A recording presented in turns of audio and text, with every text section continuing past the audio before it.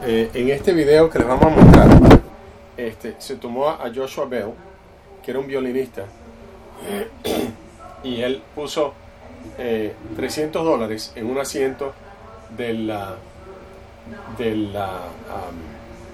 un metro de Washington D.C.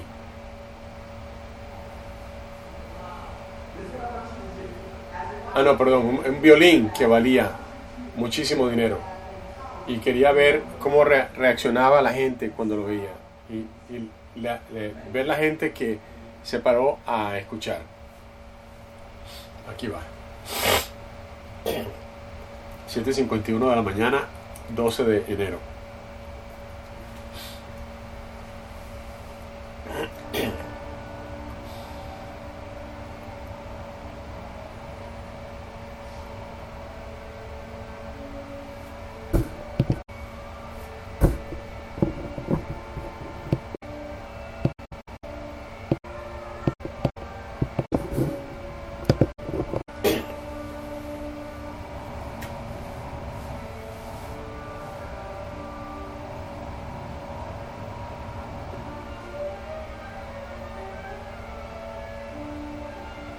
Esta es la misma pieza que él debe haber tocado en un concierto que valía cientos de dólares la entrada, y sin embargo la están dando gratis en una estación y nadie se está deteniendo a escucharlo. Sin embargo, la gente está dispuesta a pagar mucho dinero para ir a escucharlo en un concierto.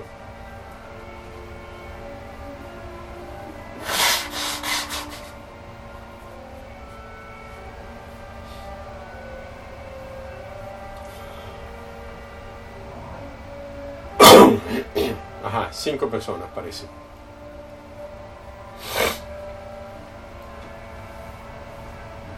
Siete. De cientos y cientos.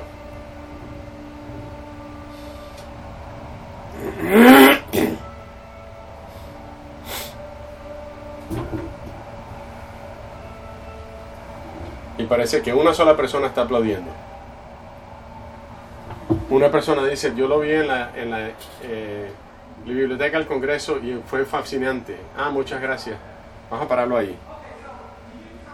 ¿Ustedes contaron cuántas personas pararon y vieron? Yo conté 7.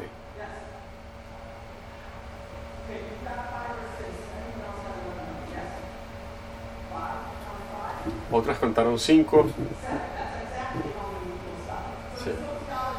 Entonces el sociólogo que estuvo ahí por 45 minutos, pasaron más de 1000 personas. Pasaron por un violín que costaba $3,5 millones, tocado por uno de los mejores violinistas del mundo, y solamente 7 personas se detuvieron, y el resto ni siquiera miraron. Esto es lo que pasa muchas veces con nosotros, con esta escritura. Dios nos da un nuevo ser, Dios nos da una nueva identidad, y en lugar de dejar atrás la vieja identidad, es que nos aferramos a ella.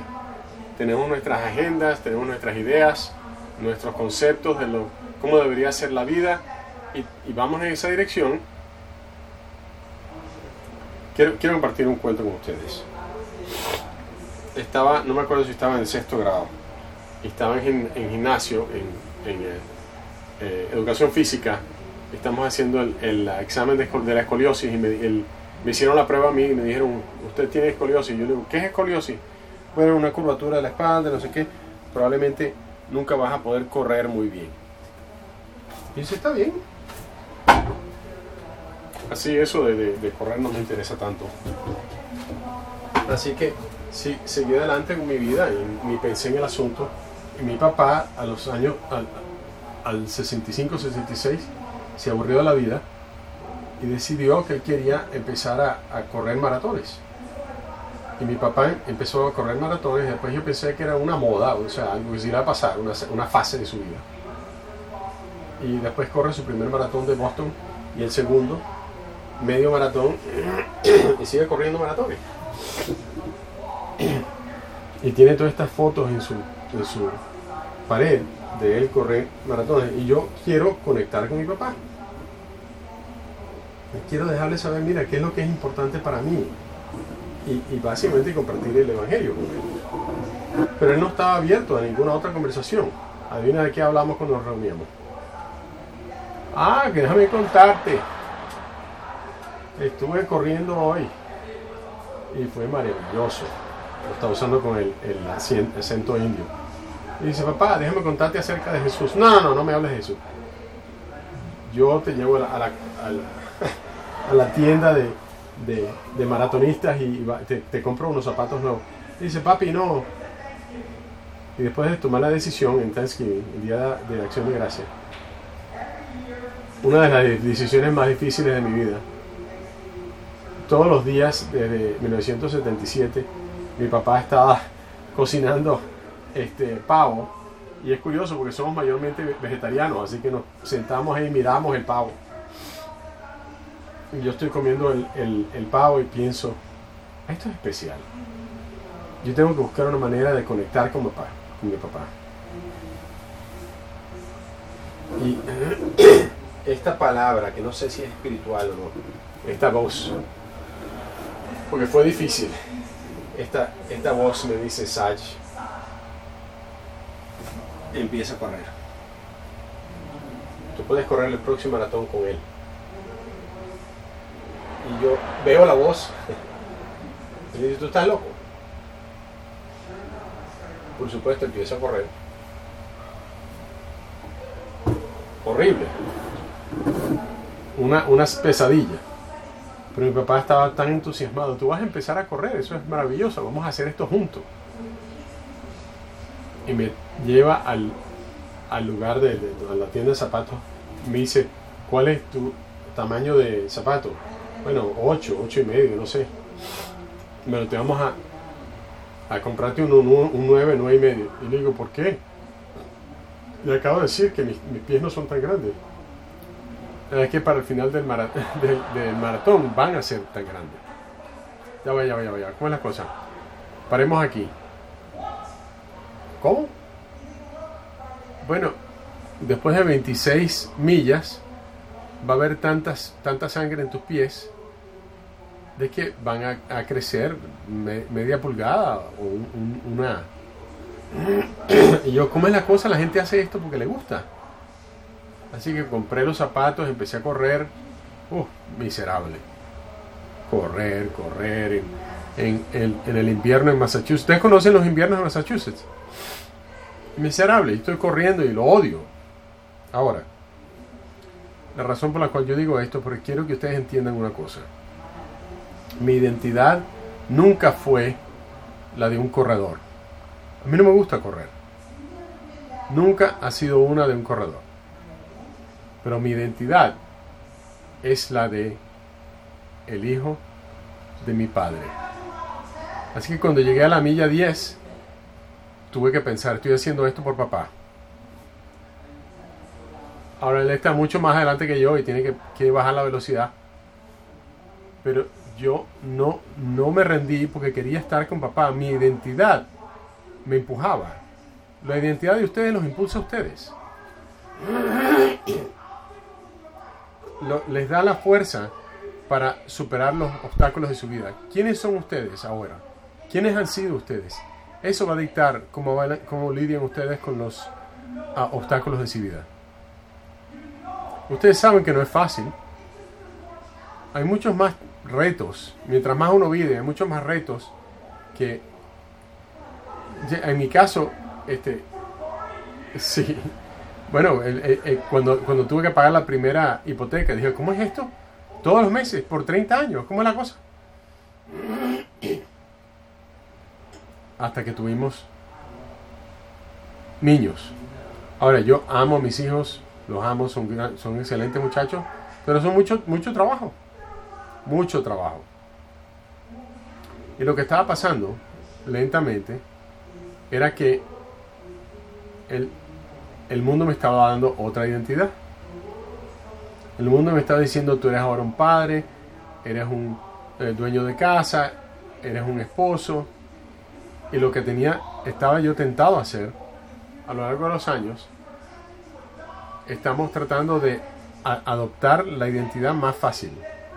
La identidad que nos trae el satisfacción más inmediata, más pronta. Ustedes, por ejemplo, nunca me van a ver a mí identificarme con un jugador de basquetbol. Yo he tratado. Es un chiste. Pero ustedes saben aquello para lo cual yo estoy dispuesto a hacer, es tomar la identidad de mi papá. Porque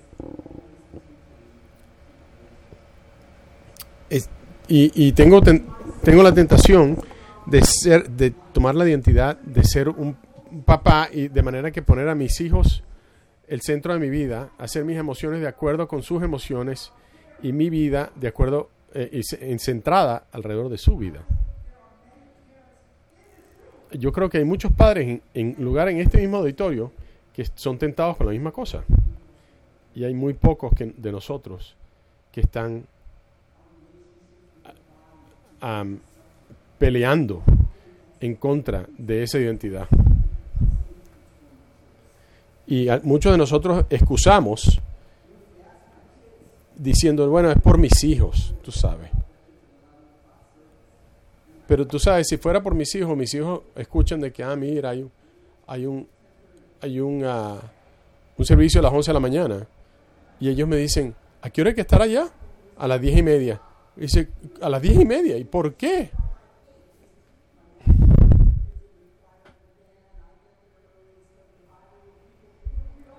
Nosotros normalmente estamos en la iglesia a las 8 de la mañana.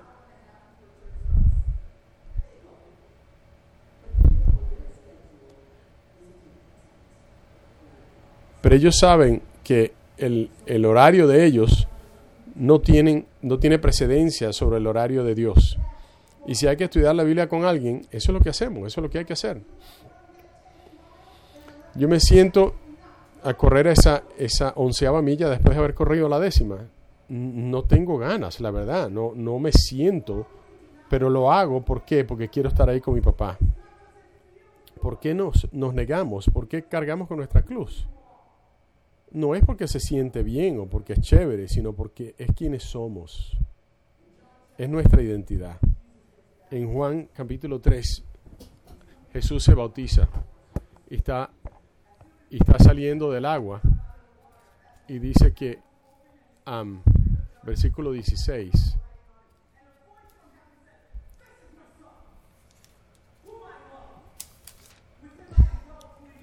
dice,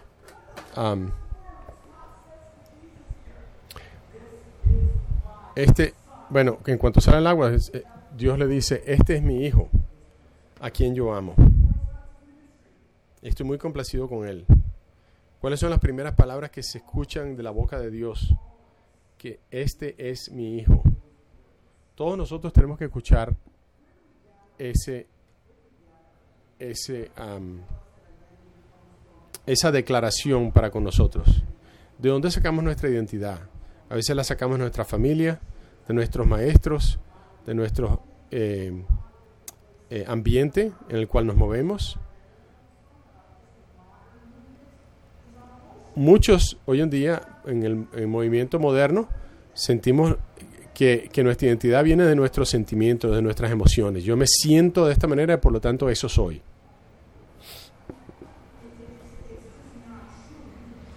Pero tú puedes pretender cualquier cosa, pero eso no lo hace verdad. El hecho de que tú te sientas de cierta manera, que tengas ciertas emociones. Yo tenía 9, 10, 11 años, me sentía de muchas maneras, pero estoy muy contento de que nunca actué de esa manera, y que alguien estaba en mi vida para guiarme y conectarme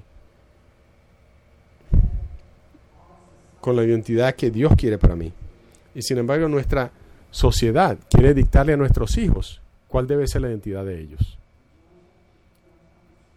En Juan capítulo 3, aquí Dios le da la identidad a Jesús. Y necesitamos hombres y mujeres en nuestra vida que nos ayuden a ver la identidad que Dios nos está dando.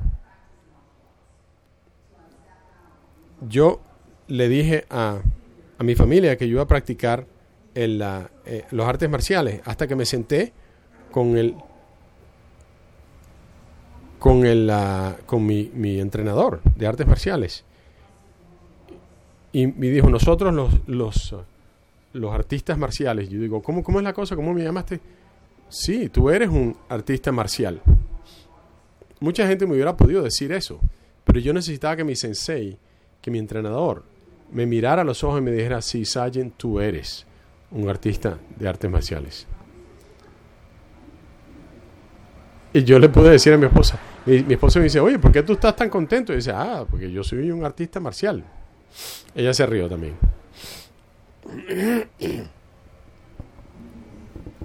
Necesitamos hombres y mujeres que hablen con nuestras vidas y nos guíen, nos lleven a ese lugar que nos dice quiénes somos y qué somos.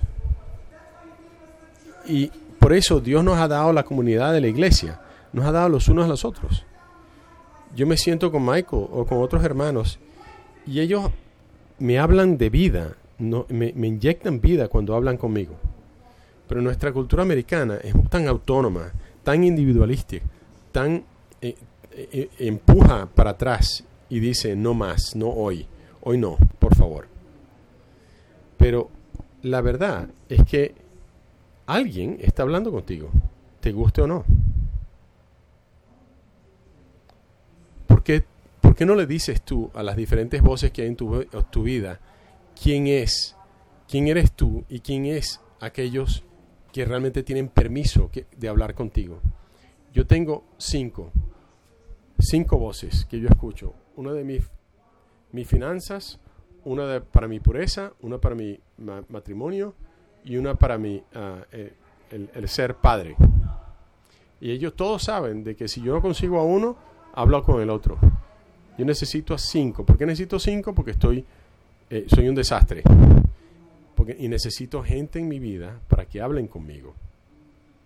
Ustedes necesitan de gente que hablen con ustedes. ¿Cuál es la gran identidad? La gran identidad que a nosotros se nos da en Cristo. La Biblia dice en Gálatas capítulo 3, dice, en Cristo ustedes son todos hijos e hijas de Dios. ¿Cuál es la gran identidad que ustedes pueden cargar? Este entendimiento de quién Dios es. Él es tu Padre. Y cuando eso cala, cuando eso forma parte de quienes nosotros somos, las decisiones que tomamos en la vida y la manera en que nos movemos y procesamos el dolor y lidiamos con las victorias y las derrotas en la vida, cambia, es completamente diferente. Vemos el violín de 3,5 millones y nos damos cuenta y lo disfrutamos. Y disfrutamos de la magia que sale de él. ¿Y cómo es que esto sucede? En Mateo, versículo 45, Jesús ha sido crucificado. Y en la cruz dice que desde el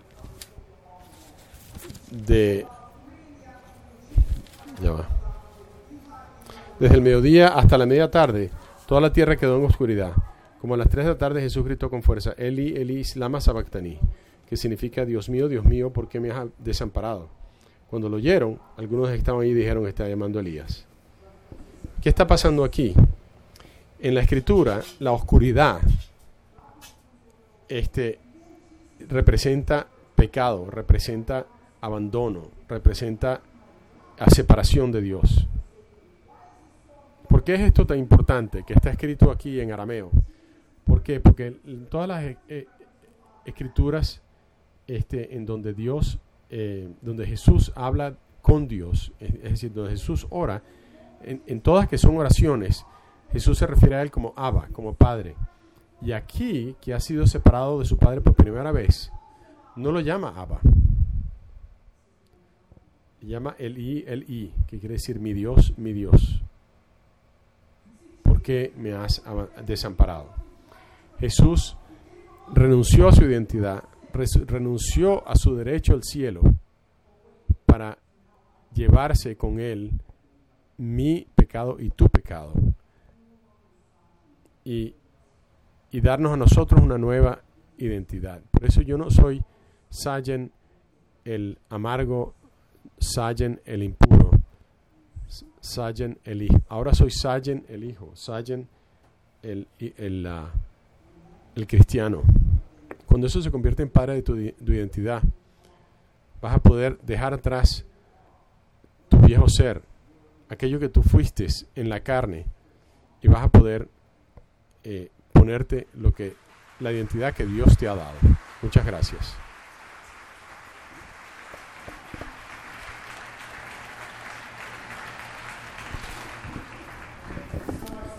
Muchas gracias, Sajjan. Recordando quiénes somos, gracias a Dios, nos ayuda a seguir adelante.